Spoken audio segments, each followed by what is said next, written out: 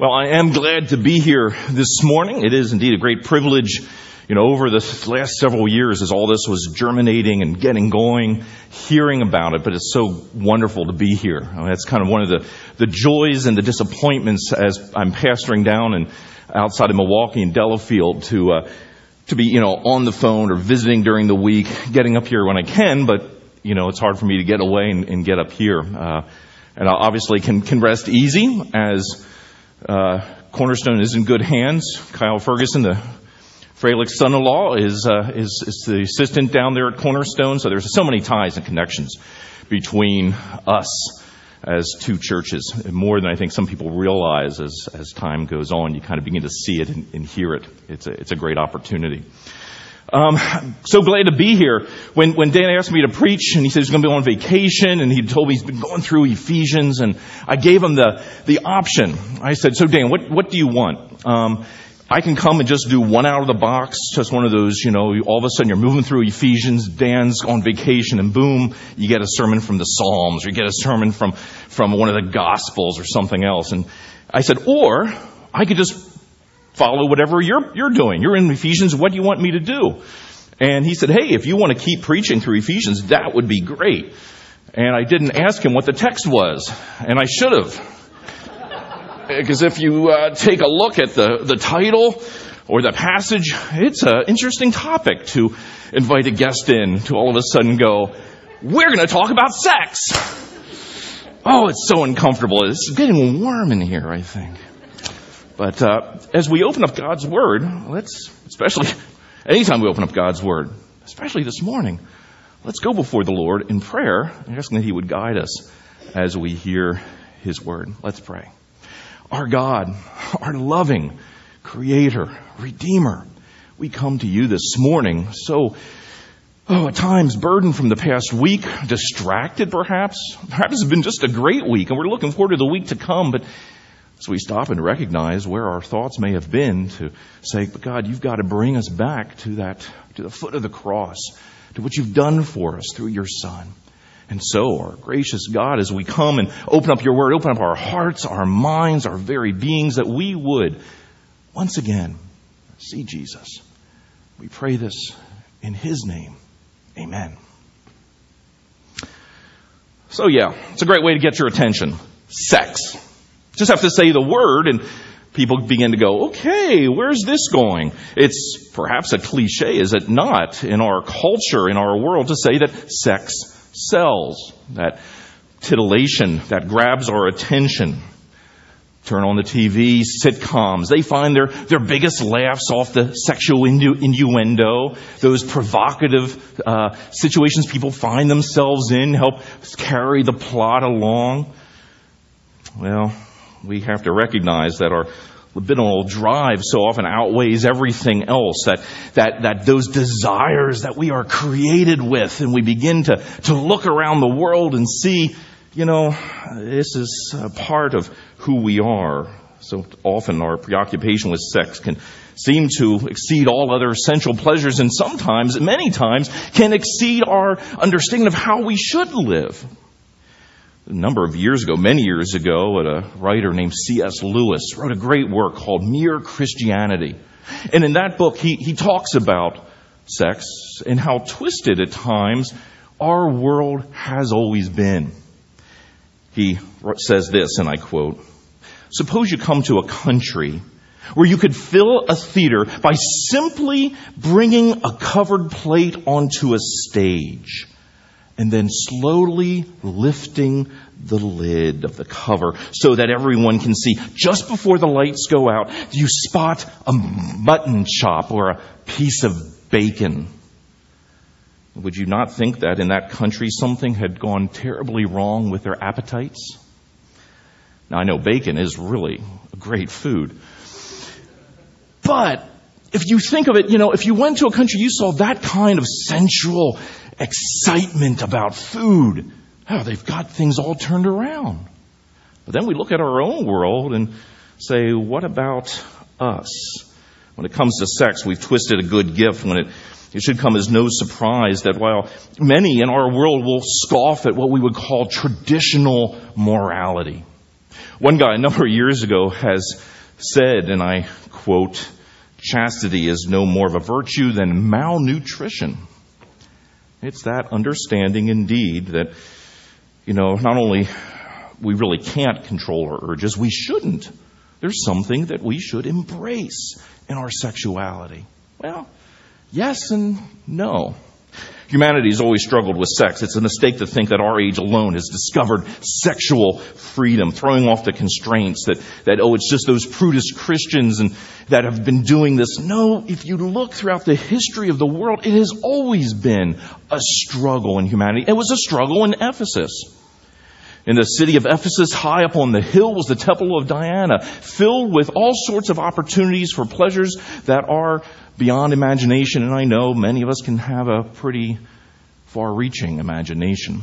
And so in Paul's day, when he comes with these words, he's coming to a culture, I think, very much like us. And so when he writes these words, they are written to people just like you and like me. So hear now God's word in Ephesians chapter 5. Beginning in the first verse. "Therefore, be imitators of God as beloved children, and walk in love as Christ loved us and gave himself up for us, a fragrant offering and sacrifice to God. But sexual immorality and all impurity or covetousness must not be named among you as is proper among the saints. Let there be no filthiness, nor foolish talk, nor crude joking, which are out of place, but instead let there be thanksgiving. For you may be sure of this, that everyone who is sexually immoral or impure or who is covetous, that is an idolater, has no inheritance in the kingdom of Christ and God. Let no one deceive you with empty words, for because of these things the wrath of God comes upon the sons of disobedience." So, does what Paul's saying there have something to do with us? It certainly does. Because the first thing we see here, and right in the middle, in verses 3 through 6, is that realization, we have to ask the question, what does God command regarding our sexuality? What does God command regarding our sexuality? Let's take a look at that. First thing it says is we have to be guard on our actions. In verse 3, he talks about certain actions. And what are they? Sexual immorality, impurity, covetousness. Let's talk about sexual immorality. The word there is porneia. It sounds a little familiar to our ears. We have the word pornography. Porneia was this all-encompassing term covering everything imaginable or unimaginable that might fall in that category. We think of pornography just in the visual sense. But for Paul in Paul's day, it was everything under the sun. And so he's saying that right there, that is not to be named among God's people. Now, we don't have temples high up on a hill to go to. We can find it perhaps just in our own homes, in our own opportunities, in our apartments, our dorms, and begin to recognize, indeed, immorality doesn't seem that far away. And part of the reason is, this is the next term that he uses, not only immorality, but impurity. Notice what Paul's doing. He's starting with that external action, and he's turning it in to the internal action. Impurity, filthiness, sometimes the word is. This is the heart condition that propels the immorality, the porneia. This word uncleanness at times is used in the physical sense. It's used of bodies decaying in the stench that's found there. You can just kind of feel that in your nose. And Paul's saying that's what's going on the inside that produces this action. Acts flow from thoughts. What we do because of what we believe. Okay, then where did this internal stench come from? Look at the next word, covetousness. Some versions say greed, and really it's the same word, pleonexia. It's this idea of something that drives us. And what is it that drives us? It's a drive of saying, I want what I want, and I want it now. It's an inward focus. It's an internal gauge that says, I'm going after what is going to make me feel the best. And that's what he's describing here. Now, usually when we think of coveting or greed, what do we think of? We think of money and wealth, and it can include that, but it goes so much broader than that. If you have your Bibles, you can look just up a few verses. In chapter 4 and verse 19, he uses the same phrase, uses the word greedy in some of the versions, but it's really the same word. It says, they have become callous and have given themselves up to sensuality, greedy to practice every kind of impurity. Notice the same words used there. It's this internal state that is who we are. Selfish immorality is found in covetousness, and we can justify the immorality on what basis? Well, it's what I feel. This is the person I love, and how can it be wrong if this is the way I feel? But Paul's saying you're not understanding what's behind our actions. Part of the problem sometimes is our feelings are so twisted and turned from what they should be. That's what he's describing here. Focus, though, is not so much on the act, but on the heart. Now, this is an important thing, because this is where, sometimes, people, think about church, and as Christians in churches, they're always talking about all these sinful acts, and their hearts are just as evil. And Paul says, yes, you got it. You're right. And the problem often is we put up this veneer of morality, this goodness. I'm a moral person. And Paul's saying, look at your heart. Are you driven by wants and desires that you want to feed on yourself? Then you're in the same spot as the most deviant of acts that we could think of. But it's not only our actions we have to be on guard. We also must guard not just our actions, but we have to guard our words. So here Paul's saying it's not just what you're acting and even thinking that produces the acts. It's what also flows out of your mouth. List a few there. Filthiness, foolish talk, crude joking. Paul moves from immoral conduct to immoral speech. It's not just, saying, not joking about what is immoral or inappropriate.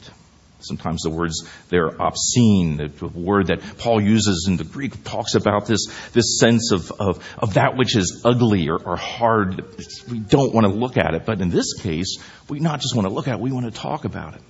Our word obscene that we use in English, which really is similar to this, is a word that comes from the Latin, from the stage. Obscene. You think of scenery on a stage. It's a theater term. It's that which occurs off the stage. Now, in our day and in Paul's day, what took place on the stage sometimes was, fairly graphic. But it's this sense of going, it's so bad, it even occurs off stage. And that's what Paul's talking about here, watching our words. Are we saying things that really are not for public consumption, even if that public is just you and a friend? But it's not only that, foolish talk, literally foolish talk, moronic words. Aristotle, the great Greek philosopher, talked about this term, foolish talk. And he said, foolish talk, or these moronic words, was a term used to describe the vocabulary of the uneducated. This is the bathroom humor. This is the scatological terms that kind of have that adolescent who never grew up type of mentality. And you can hear when Aristotle describes that with a certain air of superiority. Because it's the next term that he really liked, crude joking. Now, in English, crude joking you might think is just the same. This is Hangover Part 2, right? We're moving right along. It's all the same thing, correct? Well, what Aristotle is saying in the way this word was understood in the ancient world was a bit more. The word crude joking wasn't the scatological humor. Crude joking was the witticisms, the euphemisms, the way of just insinuating something that should be done as between a husband and a wife behind closed doors. But I'll just say it and introduce it. And everyone kind of chuckles holding their Chardonnay going, ha, that was funny. That's the description here. He's covering all the bases. It's not just the filthy words from someone who just lashes out in the worst way. It's that phrase, the innuendo that's kind of dropped. Paul's saying, you got to watch those words. See, now, you've got to be careful here. It sounds at first, okay, Paul, you're a wet blanket. You're saying, I can't tell a good joke or a funny story. Are Christians supposed to be these humorless sorts that can't laugh at a thing? Not at all. And because what he's saying here, it's not because it's something that should be avoided. Let's take a look more at what he says here. It's the sense of treating things as gross or trivial, filthy, or with a certain degree of flippancy, not because they are bad, but because they are so wonderfully good.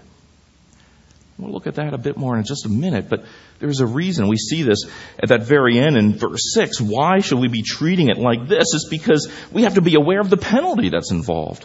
We must guard our words, our actions, because there's a penalty involved. And the penalty is very serious. When life is based on immorality, whether actions or words, we have to understand. We have to be sure of this. Everyone who is sexually immoral, impure, or is covetous has no inheritance in the kingdom of Christ or of God. God's wrath is upon them. We're not going to turn to it right now, but 1 Corinthians, likewise, in 1 Corinthians 6, 9, and 10 has some of the same words. It's the same idea that there's a penalty when we treat as profane that which is good and wonderful. And it's there we begin to see not only what does God have to say indeed about our sexuality, not only to be able to know what does God command regarding our sexuality, that there's an answer to it in the same passage. And you don't see it right away. So we see here secondly and finally that what does God offer regarding our sexuality? Now at first it seems like all these negatives. And again, people go, yeah, typical Christian. No, no, no, no. What about yes, yes, yes? Well, that's found here a little bit. It's the sense of what do we put on? And I'm not sure how as Dan's been preaching through Ephesians, but you have this picture right in the central portion of describing the Christian life of how we dress, how we put on Christ. It's not the external clothes that we wear by any means. It's really, what does our life look like in light of Christ dying on the cross for my sins 2,000 years ago? What should be different? And Paul's saying here, what should be different is getting rid of those old, filthy, stench-covered rags to something much better. Again, we say this not because, we're speaking negatively of our sexuality. Now, yeah, in the church history, it's happened at times. Augustine was famous for saying that if at all possible, avoid sex of any sort. And if you're married, well, you better not enjoy it. And kind of Christians since then have been kind of going, okay, what does this life look like? That's not what Paul's saying. He's saying here, as we kind of hinted at, that because sex is so wonderful, sex outside of marriage is wrong. Humor about such a thing, such a wonderful gift is so important. It's like making, crude jokes about the Lord's Supper, the body and blood of Christ. You wouldn't do that. Or ridiculing Scripture and saying something horrendously, sexually implicit. And you go, no, that's gross. In the same sense, he's saying about our sexuality is so wonderful and so good and God-given. He's saying, watch out. Because God has given you something wonderful. Don't twist it and rub it in the mud. Again, psychologists have found that people who take these words to heart, guard their hearts, their mouths, their actions, their thoughts, see a definite positive benefit. A study in the Journal of Family Psychology found that couples who waited until marriage to have sex were much more sexually satisfied in their relationship. Had a much more positive view of themselves physically and in their relationship with their spouse, with other people. Those who've waited to have sex reported 15% higher satisfaction, 22% higher marital stability, and just relationship satisfaction likewise a fifth higher. And so we have to wonder, okay, instead of humor, how should we respond? Look at verse 4. He begins to give a hint to the answer. Verse 4, let there be no filthiness or foolish talk or crude joking which are out of place, but instead let there be thanksgiving. See, this is what Paul does. Not this. We have something else to say. There's this. Thanksgiving. Being able to speak positively in a healthy, open manner of saying, God has created me and it is good and this is where it can be enjoyed and I need to be thankful for that. God's not just telling us stop thinking about sex, to cease being who we are. Rather, our starting point is to be thankful, not dominated by internal discontentment. Remember the actions, how it flows out of that covetous greed? At the heart of that is saying, God, you're not good. You haven't given me the opportunity for the satisfaction I want, I demand, I need. And therefore, I'm going to go after it how I think it's best to happen.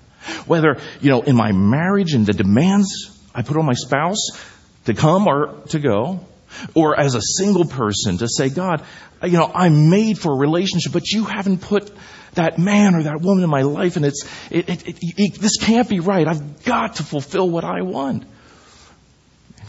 Paul's saying here, you're not being thankful for where God has placed you. But that's not the end. If we stop right there, and fortunately we won't, as we come to wrap this up, all we're hearing at this point in verses 3 through 6 is no, no, no, do. And you go, great, am I any better? I know that the things I look at and the things that I do, I know they're not pleasing God. And I know I should be thankful, but I'm not. How can I really be different? What effect does Christ's death and resurrection have on my sexuality? A lot. And what is that? You've got to look up what we have to put on. What we have to put on is really the answer. And those are in those first two verses. And I believe Dan preached on those first two verses. And when he and I talked, he said, well, you just do 3 to 6. I went, oh no. You know what? There's no hope in 3 to 6. By itself, you go, it's all law. And we realize, I failed. You and I can't do 3 to 6. But what has God done? Look at verse 1 again. Therefore, be imitators of God. Okay. Does that help? Go imitate God. Paul, you're not helping here. I'm drowning. But that next phrase, as beloved children. There's the hope.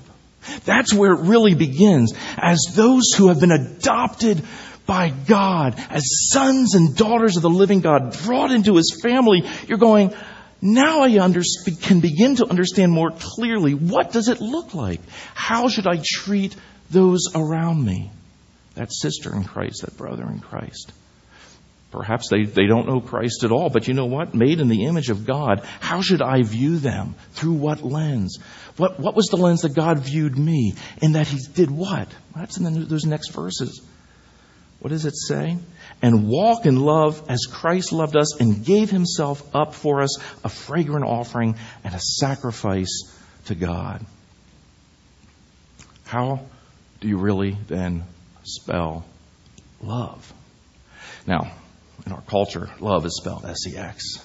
It's spelled pleasure. It's about what I get.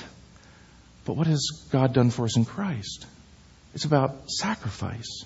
It's about giving up of our needs for someone else. And then we begin to see who we are and how we're made, whether in a long-term marriage that's been going on for years, and still begin to recognize it's about sacrifice. And not, sacrifice, woe is me. It's about, what can I do to build you up? As a single person, it's the same thing, the same picture. And so we see here the correctives to all of this is this idea of beloved children. Rather than the stench of decay and death associated with immorality, with impurity, rather than the false worship of getting what feels good, that idolatry that he describes here, it's that simple realization of Christ's death not only sets the motivation for us, that's where the power is found. That's where we get a different perspective of not just my sin, but my hope. Because you'll leave here and say, you know what, this week I'm going to really try to be less immoral. Go for it. You should. Let's see how long it lasts. In reality, for me, not long. I need a Savior. I need someone who will, when I have fallen, will say, you're my child. You're not behaving like the Son of God that you are. And I sent my Son to die for you. His death is a fragrant offering. What you're doing is a filthy stench. But you know what? I'm not going to rub your face in the filthy stench. I'm going to call you my child for whom my Son died. And you're going to say, God, forgive me. Your Son's death is sufficient that I can live in a way that honors and glorifies you. The picture of covering and clothing in this passage, we see it earlier, won't look at it right now, but is the sense of how God treats us. How does he do that? When you have failed and fallen in any sense, the words you speak, the thoughts, the actions, is he rubbing your face in the filth, or does he say, I've got something better for you. Come here. I've got clothing for you. Thankfulness. In the same way, he gives us what's right over here. This sense of a feeding, of a nourishment that is indeed here for us. He doesn't tell you, okay, people, I've sent my son. He died for you. Get with the program. Go out, make yourselves strong, live for me, and we'll be okay. No. He says, you know what? I know you're hungry. I know you're struggling with this. And I'm going to feed you. I'm going to give to you what will make you strong. And not just you as a person, but you as a people. I'm going to make Jacob's well a healthy, strong, nourished, growing church. How so? Well, I want you to eat and drink. I want you to remember the gospel for you individually, for you as a people. It's exactly what Paul says in 1 Corinthians chapter 11 as he describes the Lord's table in a way that, in that same context in the church in Corinth, sexually immoral, not unlike our day and age, not unlike our hearts. Hear what he says. For I received from the Lord what I also delivered to you, that the Lord Jesus, on the night when he was betrayed, took bread. When he had given thanks, he broke it and said, this is my body, which is for you. Do this in remembrance of me. In the same way also he took the cup after supper, saying, this cup is the new covenant in my blood. Do this as often as you drink it in remembrance of me. For as often as you eat this bread and drink the cup, you proclaim the Lord's death until he comes. Whoever therefore eats the bread or drinks the cup of the Lord in an unworthy manner will be guilty of profaning the body and blood of the Lord. Let a person examine himself then, and so eat of the bread and drink of the cup. For anyone who eats and drinks without discerning the body eats and drinks judgment on himself. That is why many of you are weak and ill, and some have died. But if we judged ourselves truly, we would not be judged. But when we are judged by the Lord, we are disciplined so that we may not be condemned along with the world. First glance, that sounds like, get your act together and eat this. What does it mean to be unworthy? It means to think that you can reform your life on your own. It means that you don't really need Jesus. You're just taking this because you are good enough. God's pleased with you so much you get to come to the table. No. It's the opposite. You're coming because you're hungry. You need Jesus. So much more now. And so we set these elements apart. Common elements, simple elements, as a reminder indeed of God's grace, of God's mercy. That reminder is for us as his people. As Jesus on that night when he was betrayed and he took the bread and he broke the bread and said, this is my body broken for you. As he took the cup and said, this cup is a new covenant in my blood. You're welcome to come. If indeed you know Jesus Christ as your Savior, as you're looking to him, not yourself, but to him, come. This is a table for all of us. If you don't know Christ, if you're still in that phase, you're kind of thinking about it, investigating it. Is Christianity really right for me? I'd encourage you, let the elements pass, but speak with Dan or one of the men and women who are leading here to be able to say, what is this all about? What does this mean? In that case, let it pass, but talk to one of us. The elders would come forward at this time. So we pass the elements out. As we've heard the words of institution read, to be reminded that once again, you pass them all together? Oh, okay. That's okay. I still forgive you.